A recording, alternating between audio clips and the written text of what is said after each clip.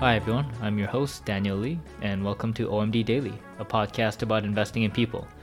Every Monday to Friday, I share with you what I learned the day before from studying people and companies through conversations, whether it's through interviewing investors and business leaders, to reading books and financial reports, and digesting learnings from all the other storytelling mediums out there.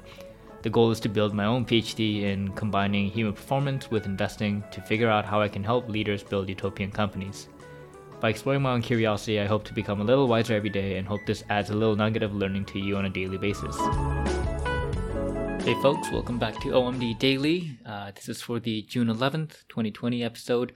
It kind of crossed over a little bit, so I'm actually recording this on June 12th because I couldn't finish as much of the work I wanted to yesterday, but I did a good chunk of it and I just want to continue and talk about the company I looked into. So I guess if you got tired of all the book reviews, then this will be a nice change of pace. So the company I looked at for this interview, or this episode, is Wix.com. So it's Wix. If you're not familiar with Wix, you might be familiar with some of their competitors like Squarespace, WordPress, Weebly. So if you know them, you know that this is a website building company. So that's kind of what Wix's business model is. They're a cloud-based platform that helps people build websites, host websites, design websites. There's everything to do with it. It kind of started off being catered towards people like myself who are not tech savvy, who are not technical, and just don't want to learn or use kind of HTML to code their own website. And it's just this easy way to just set stuff up. Drag and drop, put in these widgets, blocks, and make your website in a very simple and easy way, pretty quick. And what makes Wix different is that they, I think, are a freemium model. Well, there are other companies that are freemium models as well, but I personally use Squarespace, and Squarespace isn't a freemium model. You only get like a 14-day trial, and you end up becoming a premium subscriber automatically to continuously use it. But Wix has two options where you can actually use it for free, which is what about 160 million of their users currently do. And I guess about 4.5 million of the 160 are premium subscribers. So they actually pay monthly, yearly, multi-year fees, all in kind of different tiers based on the different kind of value prop, various product verticals you get access to. But yeah, so that's kind of a overview of the company itself. So like always, I'm using the Phil Fisher 15-point checklist as a foundation. I haven't really decided if I want to move off of that yet. Constantly still testing, thinking about, it's just a good way for me to kind of think about companies, and it also makes me realize things I've missed that I should probably look into further if I'm excited about the business. But it's always a nice kind of first pass look as like a checklist to see, is this worth even looking deeper into? So I'm not going to talk about all 15 in this episode. I will have a link to the full report I write up with the answers to all 15 points on my website at omdventures.com. It's also in the show notes for this episode. You can find it at omdventures.com/omddaily. And so today I'll just kind of talk about some, I think, key parts of the business that I just wanted to highlight that I thought were interesting, that might be fun for you to know about. So the first checklist item is always like the main one, where Fisher always asks, does the company have products or services with sufficient market potential to make possible a sizable increase in sales for at least several years? For me, this is a lot of different questions, right? It's kind of, for me, it's important to know what the history of the business is, what it does, who its competitors are, what the market share of the business is, and just the industry in general. So that's kind of the full encompassing thing. And so generally, so history-wise, Wix was founded in 2006, and it was co-founded by three individuals. It was founded in Tel Aviv, Israel, which is where the HQ is based in, and it IPO'd in 2013. So Wix's founding story is pretty neat. It's literally entrepreneurs scratching their own itch. So the three co-founders, one is its current CEO, Avishai Abrahami, and The second is his brother. I think it was Nadav Abrahami. And then the third person is Gig Kaplan, who is the current CTO. I believe Nadav is the chief architect. I have it later in my notes, but I'm just trying to go off of it from memory. And so those three founded Wix together in 2006. It came out as a result because they were building a different startup idea, and they were building this website. And it was just such a costly and frustrating and difficult experience that they just got so tired of it, and they created Wix as a way to solve their own issue. And that's when the idea, I think, led to the pivot for them to start thinking about building this company. I'm gonna go down to the second point I had, where I believe, I want to talk about the mission of the company, because I thought that was pretty unique too. Hold on a second for me. I have to find what he says the mission is. Oh yeah, so mission. According to the management team, Wix's mission, quote unquote, is to empower anyone to create their own website with no coding or design skills needed. And that's kind of what their target audience really is as well, people like me. And that also means that their customer base is more geared towards the small, medium businesses and individual creators as well. Wix's business segments are disclosed as two different ones. So there's one segment that is the creative subscriptions side, and then one is the business solutions. It can be a little deceiving because they split it out into two segments, but overall, about 95% of the revenue is subscription based. Although one segment is called creative subscriptions, the other is called business solutions. So creative subscriptions makes up about 85% of total sales, and that's the kind of classic subscription model just to get the website running. It's just like how I pay Squarespace $200 a year just to have my website hosted, running, and everything. And so that's kind of what encompasses the creative subscription business segment. The business solutions, which makes up 15% of the sales, it's a mix of various products. So it includes various things like Wix's own product lines, like Wix Payments, which does like the e-commerce side and kind of payment processing. It's kind of like Stripe, I think, but for Wix internally. It has the Ascend product, which is kind of more the marketing services. Like I think it has like chatbots, they have MailChimp integrations. They also have their own Wix Marketplace, which is like an app store where third-party people can sell their apps, plugins. They can develop their own as well. It's kind of like, I think, how like WordPress has their own like huge library of plugins as well. And there's also other stuff like other third-party integrations, like the Gmail G Suite, integration. That's something I separately have with Squarespace as well. And so this is all part of the business solutions side, and you can understand why it's a little misleading, because a lot of these products they're also subscription-based revenue as well, because you'll get them on top of your premium subscription, right? So it's kind of all the nice stuff that people will slowly tag on and add on to. But yeah, so those are the two main business segments for the company. But entirely what it really does is they help you build websites, and they're just like a cloud-based platform to help you do that. For me, this was like, so you might wonder, like, why am I using Squarespace and not talking about Squarespace but talking about Wix? Well, one is because Squarespace is not a public company, but Wix is. But the other is that I didn't know what Wix was when I was first looking for a website builder. When I was building OMD Ventures, like the very first version, it was called 56 Perspectives, or it's called 56 Perspectives actually. And I started with WordPress, and then I went to Squarespace, and then I went to Blogger, the one owned by Google. Or no, is it Blogger or Blogspot? It would have been Blogspot? I forget.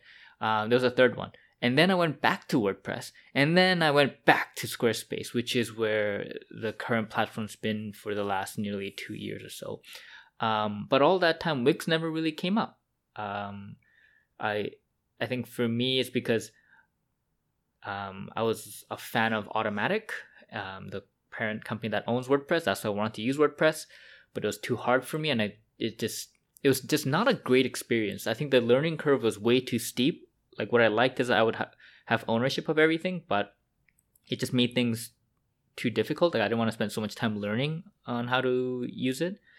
And Squarespace, they just had so many advertisings on all the podcasts. So, I'm one of those people that they won over because of the advertising. But it was also just very easy to implement, and their themes, like the design themes that they have, were just, it was just so much nicer. It just looked so much more professional than the kind of options I had with WordPress. And that's kind of the highlight for Squarespace. I think Squarespace is designed to create websites for creators and kind of more media and design friendly stuff, whereas Wix seems to be the more overall generalized website builder, because they have so many different verticals that they service. Like they have restaurants, bookings, music, fitness, and the list just goes on. So Wix doesn't target a specific vertical, like they don't do specifically e-commerce like Shopify does, but it's more an overall website builder for just about anyone that's just looking to set one up in the easiest and fastest possible way.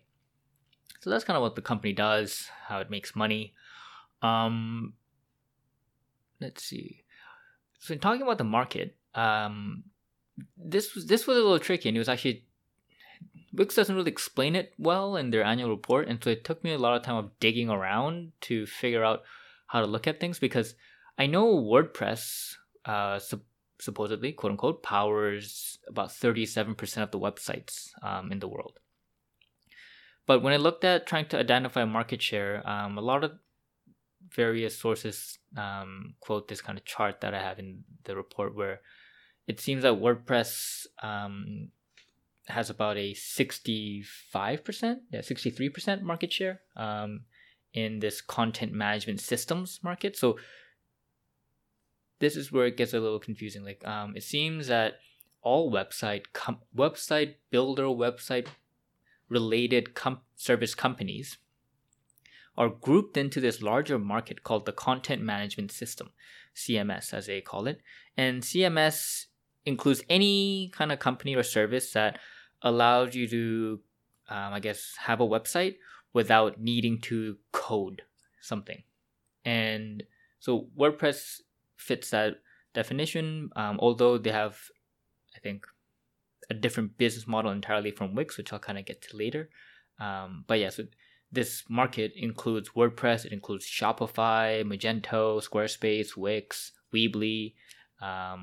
What else would you guys know? Like GoDaddy, Website Builder, Adobe Dreamweaver, Blogger. So all these, Joomla, Drupal, all these websites or companies are part of this market, quote unquote. And in that market, Squarespace and Wix, which I think are the two kind of unique, simple, like, or kind of baseline website builders, quote unquote, they each have about a 2.5% market share in this market, with kind of WordPress is dominating everything, and Shopify has something like a 4% market share there. And I think this just looks at just a total web world of identified solutions. So it doesn't include any websites that were kind of hard coded by someone. And so, yeah, so that's why it's called the content management systems market share, because if, for example, your coder friend coded a website, that website wouldn't be part of this data set. So it can be a little misleading in that way. But yeah, like even for me, I was like, okay, well, does Wix really compete with Shopify? Does it really compete with WordPress? Because I don't think it does. Like, I don't think anyone really goes to Wix to, start an e-commerce page, for example. Same for Squarespace. Like, they all have these options and features. But I think it brings in a different audience. Because I think if you ever end up studying Shopify, or if I end up sharing it, like, the way they classify their market share is also very different, because they compete amongst e-commerce platforms. Like, I would say Magento and Shopify are actual competitors, because they provide, I believe, very e-commerce specific verticals. So if I wanted to kind of think about, okay, then what market would Wix compete in? And other people have thought about this already. And so they call it the simple website builder market. And it's kind of the... So this, the way Wix is different, and Squarespace would be different from WordPress, is that Wix and Squarespace are like sites where you just pay a subscription and they kind of take care of all the back-end stuff for you. Like they take care of hosting, they take care of all like the basic themes, designs, and you can just kind of build things out. WordPress isn't like that. WordPress, you have to find your own host, so you have to self-host everything. So, and even for your domain name, I believe you have to get it yourself. And WordPress also has kind of a free platform on top of it. I think that's the difference between WordPress.com and WordPress.org. But the business model is slightly different in that manner. Like WordPress is more so a platform that just allows people to go in and kind of customize and build and kind of add in different plugins and buy things from the marketplace and build a website that way. Whereas Squarespace and Wix are completely more so, I don't want to say the word vertically integrated, but it's more everything's there on that singular platform, and everything you have access to everything there on that website alone. And so that's why it's called the simple website builder.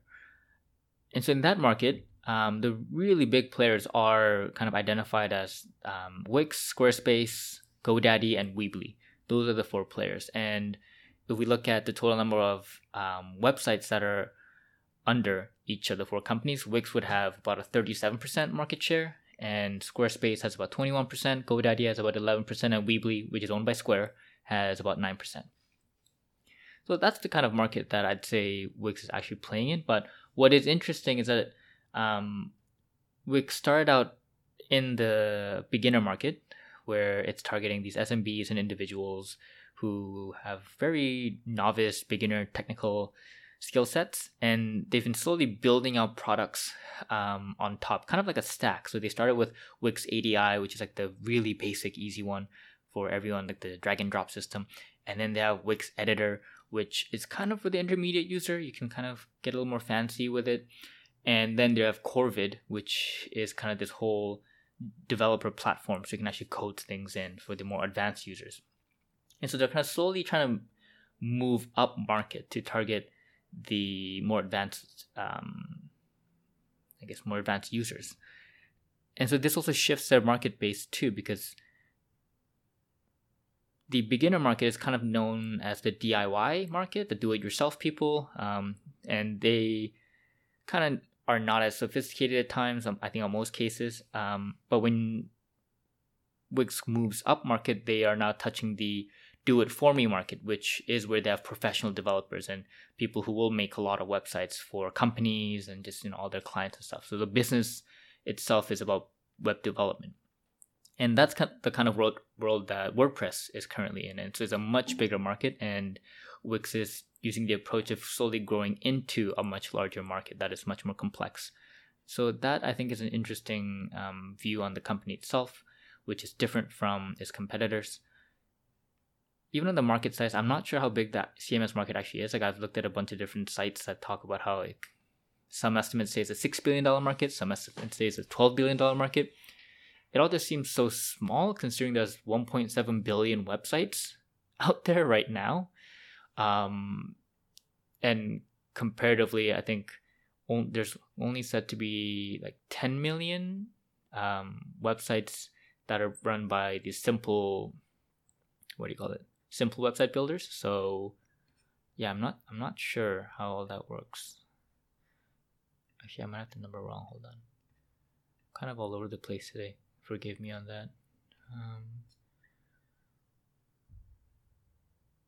Yeah, that's what it says here, 10 million websites. So yeah, I'm not sure. Anywho,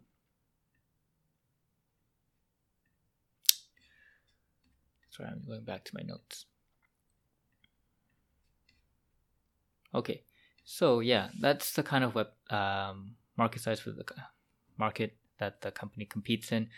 So if I consider that and I look at the kind of past numbers, so Wix currently has 165 million registered users. So users are people that can build a free website, but they might have built a website, or they might have not built a website. They might just have an account. Like, they're all people that are mainly on the free platform. And out of the 165, they have the 4.5 million that are the premium subscribers. So they're actually people that pay, and they have a website. They use very different services, and Wix currently in 2019 had, so this is another nuance of the company.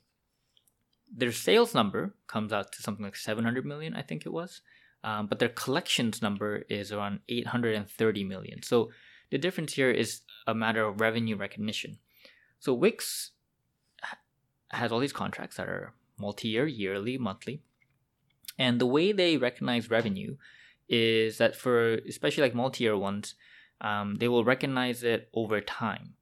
So you get the payment up front. So you've collected the money of, like, let's say $500 for 3 years worth. But it's recognized throughout like the 3-year period. I'm just giving you an example. And so your revenue number will actually look a little slower than the actual cash amount that you actually collected. So you'll have these long-term deferred revenues in your liability side of your balance sheet. So you make a little adjustment there. And so I think the collections is a more accurate representation on a cash basis of what their sales actually are.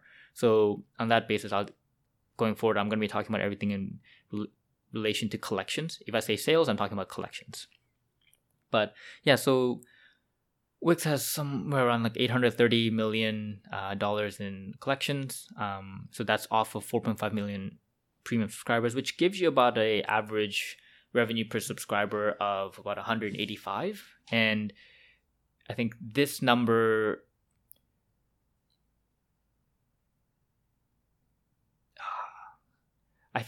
so as I was thinking about this number, I was trying to think, like, would I want it to go up or go down? Obviously, I think I want it to go up, but if I saw it ever go down, it could also indicate that there could be higher retention because more people are doing these multi-year plans, and those tend to be at a discount all the time. So you will actually have a lower ARPS if more people go on to have multi-year contracts, which 84% of their subscribers are on yearly or multi-year contracts. And ideally, I think as a company, you would prefer to have more people go on multi-year contracts, so then you get more cash up front, and then you can reinvest all that money at a more rapid pace and without needing to ever get any financing as well. So I think in the short term, I would prefer to see this number go down as a result of more people becoming multi-year subscribers. But that's also assuming that Wix isn't adding more tiers and more value that people kind of, I guess, upgrade their subscription. Like, for example, for me, I upgrade my subscription tier in Squarespace as I want more different kinds of services, like getting a Gmail suite access as well. So I think that's something, it's just something that I can't look at as a black and white, whether when it goes down saying, oh, that's bad, when it goes up saying, oh, that's good. I think those are definitely things to consider. It's like the similar experience with Spotify as well, where their ARPU kept on going down, and that was a result of more people coming on family plans and student plans, which if it does increase subscriber numbers, but yeah, the average revenue per subscriber does go down as a result. But it's not necessarily always a bad thing that's happening. Anyhow, that's something I just wanted to talk about for the business. But yeah, answering the main question of the checklist, which is there sufficient market potential to make possible a sizable increase in sales for at least several years? Well, like I said, it might also be that I don't have a great grasp on the market, but I think the crucial question that I had to ask is, will there be more websites, 10 years from now than there currently is? And I think the answer is yes. I think we are in a world where personal branding will become more and more important. And if I look at our world right now, like, trying to see the present clearly, I think everyone, like more people than not, will set up a website, even just out of curiosity. And so that could just be a free user. But the more free users that Wix gets, the more data that they get. And it's kind of in that realm where high churn could actually be really good, because you're getting a more rapid set of data sets to continuously turn over, so you can constantly test more things. But if I think about their ability to generate more sales, yeah, I think there's definitely huge market potential for that. They only have some 2.5% of the whole content management systems market, which is a huge market. And in their kind of small niche of these simple website builders, they are the biggest player. And I think what's unique is how in the overall content management systems market, that the simple website building is such a small component. I think that's the big thing as I think about it, is that Squarespace and Wix only seem to make up 5% of the content management systems world. But I think as technology gets, more developed, and it just allows more people to, build websites. It's just, technology is all about lowering barriers, right? So as that progresses further, I'd imagine that more people will build websites, more companies will, have websites.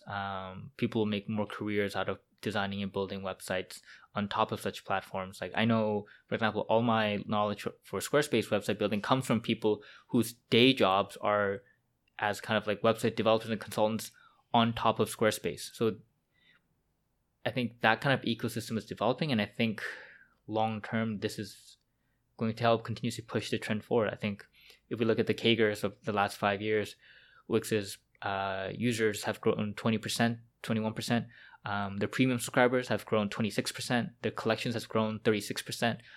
I don't know if that'll persist at the same rate, but I don't imagine it actually being that much lower. I think as more people decide to come online, more companies come online, as we see a trend of seeing massive hegemonies of companies, so like the mega fangs kind of becoming greater aggregators, and a longer tail of small businesses and large number of SMBs, I think there definitely is a case to be made that the market potential is pretty big for Wix.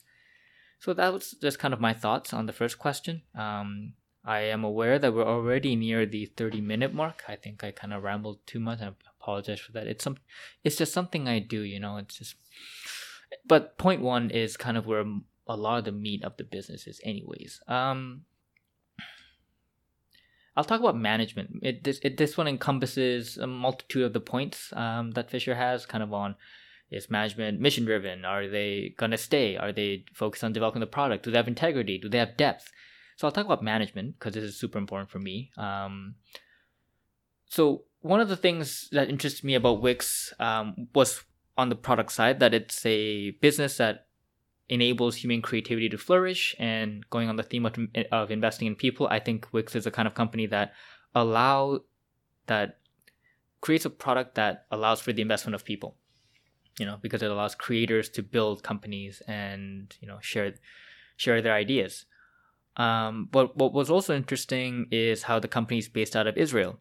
And I think this kind of plays into the culture side of the company, where I think there's something unique about companies like Atlassian that is based out in Australia, Spotify, which is based out in Sweden, Shopify, which is based out in Canada, and if we get even more specific, like Atlassian's in Sydney, Shopify's in Ottawa, Spotify's in Stockholm, and their HQs, like the headquarters, are all based in those various cities. And I think that creates a very unique advantage on talent and culture, because it's kind of like how there's a lot of great hedge funds and hedge fund managers who are not based out of New York and Wall Street, because you're away from all the noise and the distraction in that physical location. And I think that can be said the same way for companies as well. Some investors talk about how they'll always invest in companies that come out of Minnesota, because companies from there seem to be undistracted. Like I think 3M, Ecolab are from Minnesota. And I think for tech companies, when you're as far away from possible as from Silicon Valley, although they might have satellite offices or just smaller offices in San Francisco or New York, the fact that their headquarters is based in a completely different location gives them this access to this huge talent pool. So I think that creates a huge advantage on the talent front and on the culture front too, because you can be this giant player that kind of has a first pass look at all the top talent in that particular geography. Because let's face it, not everyone wants to live in San Francisco. Like most of my friends in San Francisco who are in FANGs companies are working hard to get, what is that? What do you call that? Relocated away from San Francisco, because most people I know don't actually like living there. And it's not that San Francisco has the best engineers. It's just all the best people just went there because all the companies were there. But when you have these big and I guess these big quote unquote tech companies that have great cultures and that are on a mission to make the world a better place, they attract talent in their local areas, and they have this unfair advantage in that point. So I think that's something very unique about how Wix that drew me to look into the company as well. And then that got me looking deeper into the founders. So I'll kind of talk more about the management team a little more. So I told you about the story of how Wix was born, and in one way, it's kind of like a family operation because the CEO and the VP of client development are both co-founders, and they're also brothers. And their third brother, Yoav, is the chief architect of R&D. And then the COO and the VP of design are a married couple. So it seems like there's a bit of a family kind of business as well. Like that's what the CFO of Wix said as well. He said how he feels the company is like a family, and he even said that even if someone were to offer him $100 million, he wouldn't leave the company. So that's a pretty good sign that management is willing to stay with the company for a long period of time. And it makes me think that because there's a bit of a mission-driven element, that I could see the management stay, kind of make this kind of the rest of their life kind of deal. Although something that gives me pause is the lack of insider ownership. The total, all executives and directors combined, like 12 people, only account for about 7.6% ownership of the business. And the CEO and co-founder, Avishai Abrami, he has 3.6% of ownership, although I think about a third of his shares are outstanding options. So that also makes you think that a lot of the other executives, a lot of their ownership is on an options basis as well, so that hasn't been exercised. So yeah, overall, not ideal. I just kind of hoped more insider ownership, given how they've kind of built this operation like a family, and a lot of the people in the executive team have been with the company for 10 plus years. I was just hoping a greater number of insider ownership, which also makes me wonder if they've just been continuously selling out their ownership. When I look at the insider buying and selling, the CEO has been, after every time he exercises the shares, he does sell some off. So on that front, yeah, I don't know. I'm just not as confident on the fact that they'll stay there for like 10, 20, 30 years. Like the entire C-suite is pretty young. I'd say everyone's in their kind of late 40s on average, like late 40s, early 50s, that kind of deal. So I think people, they'll still have the energy to build a company just on like a physical front. So I think all of that's positive. But yeah, I think that was something that bothered me a little. I was excited to see Diane Green, the co-founder of VMware, on the board of directors. So she recently joined the board, and VMware is, a key company in the cloud world, and to see her on was a pretty good sign. But she came on as a result of the CTO and co-founder, Gabe Kaplan, stepping down, which didn't get much coverage. There was no mention of it in the shareholder letters. It just barely talks about it in the annual report, just saying how they got Diane Green because their CTO was stepping down, who's been with the company since its founding.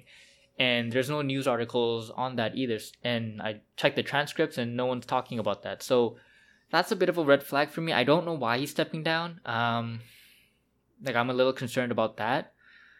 Yeah, so that's something I think I kind of flagged that requires further research. And I don't know, like maybe I'll email IR and ask them why he's stepping down if I want to look further into it.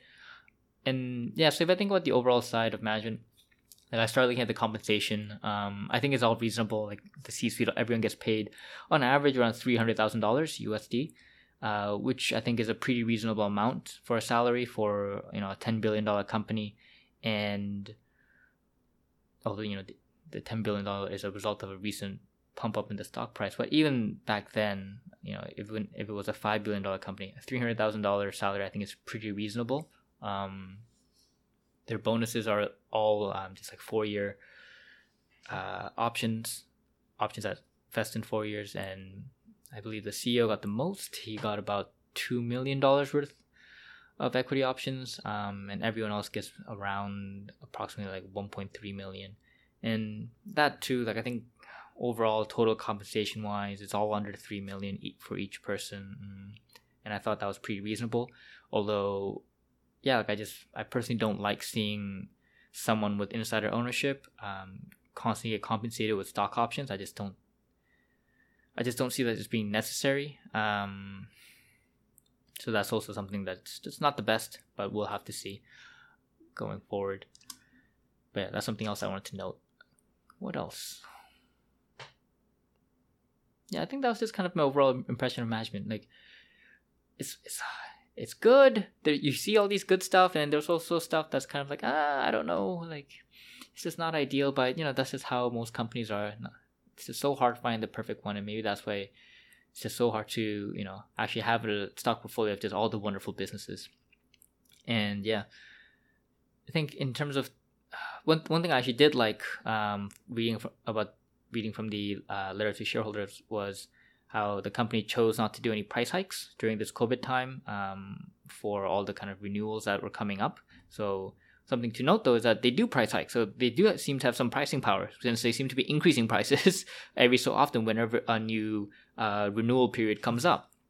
But they talked about how they are they're not doing that to help with like the whole COVID situation, which I thought they didn't have to do, but they were doing. And so that's kind of, it showed a bit of integrity on the management side. And let's see, I'll move on to I'm gonna try to skip some not so important things. I think a big part is reinvestment. Can the company reinvest? And just kind of talking about their competitive advantage component. This is kind of lumping in checklist items 3 all the way to like maybe 7. I'll just kind of provide the high level. So on the competitive advantage side, I think it's just very straightforward for Wix, where I think there's a bit of a brand element. If you're going to build a website and you're going to pay someone as a premium subscriber, you want to go with someone that you can trust. And there's only a handful of really brand names out there for building websites. There's Squarespace, there's Wix, there's WordPress. Really, I think those are the 3 big names that always seem to pop up. And despite WordPress being a little different, I think those 3 always pop up in most comparison sites, even when I compare. And I think the power of Wix's brand is evident in that they don't actually have a sales force that actively sells their website builder to people. Apparently, a majority of their traffic actually comes organically from free sources using like SEOs. Like they come from search engines like Google, or sometimes directly to the website at Wix.com. So I think that speaks pretty heavily to the power of their brand, that people just come directly to them.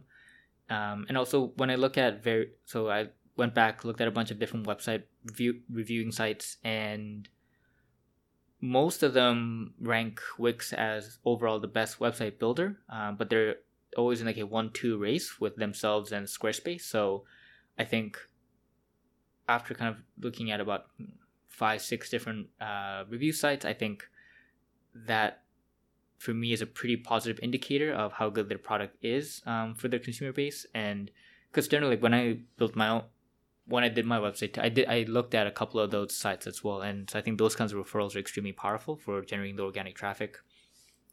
And so there's a brand side, and I think there's also the classic switching cost. I guess the switching cost kind of works in tandem with this adoption thing that I think is extremely powerful that Wix is doing because of their freemium model. Because I think when you choose to like buy a product, especially a subscription-based one, it's really important for people to test it out and use it, and that's why a lot of companies have chosen to do the freemium model. Like clear examples like Spotify, where you have the free model, and then people who like it can choose to move on to the premium version, which is what Wix provides. So if you want to build a website, you can try it out and see if you like it, and then over time you can transition over. And Wix has noted that somewhere about like half of their premium subscribers tend to come from the free user base. So I think that's a very great way for people to have this kind of really low barrier for adoption, where you can just go on, immediately try it out, and see if you want to do it, compared to Squarespace, where you have to do this 14-day trial, and after that's done, that's all you get. And so not many people, I think, will actively go hardcore for 14 days and be able to make a decision. I think some people, it's a more granular process. I mean, not granular, but it's a more kind of drawn out process. So I think that adoption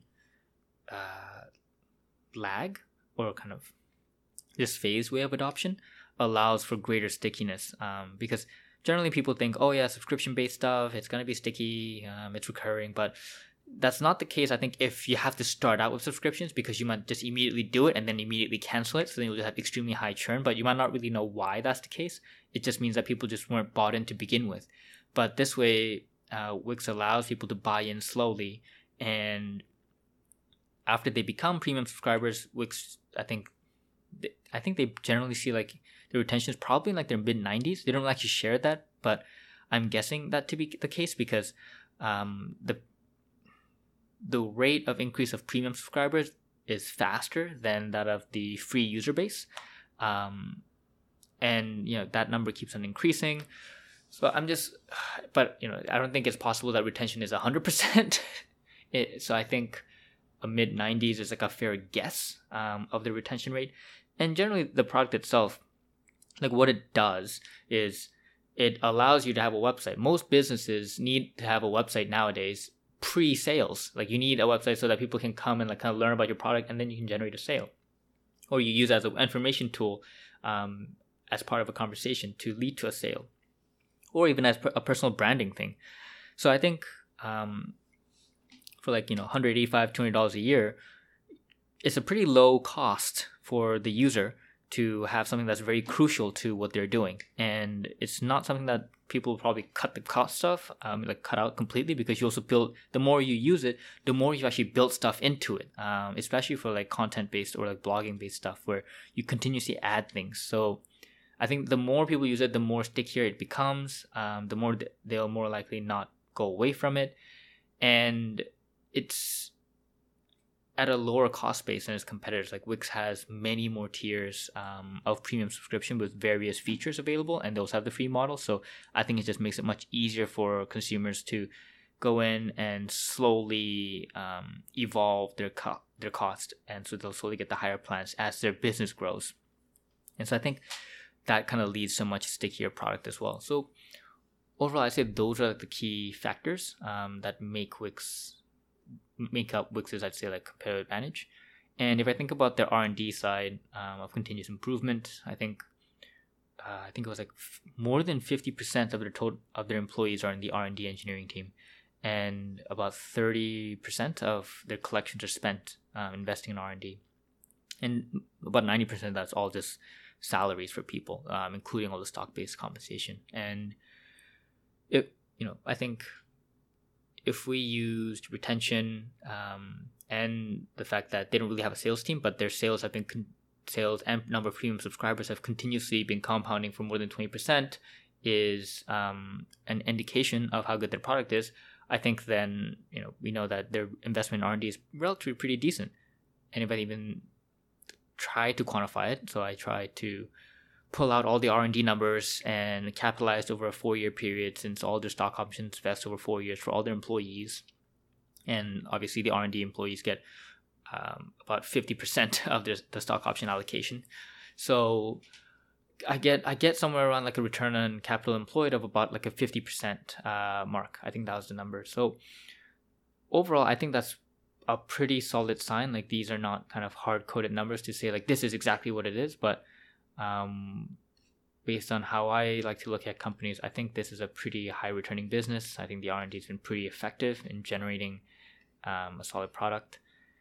And yeah, I think even the fact that a lot of their sales actually comes from organic traffic is extremely positive.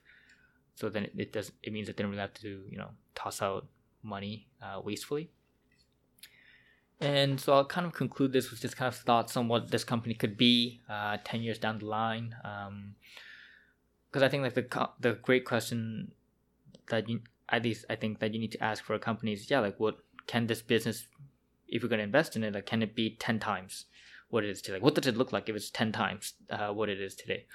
And right now, at its current base, I get something like a 4% free cash flow yield, just based on how I calculate owner's earnings. And so you have this business that has something like a 13 times price to sales on a multiple basis. It has gross margins between 75 to 85% consistently. It's returning easily. It could return 50% return on capital. And what would it look like if this company to 10x in size? Well, if Wix were to 10x, then currently it's $100 billion. It's about currently it's about it's about an $11 billion company. So $11 billion company, it 10x becomes a $110 billion company. If we assume that the average revenue per subscriber stayed constant at about $185, and the sales multiple, let's say, just stayed constant because 13x, it's not amazingly, like, it's not outrageously high, but it's also not low.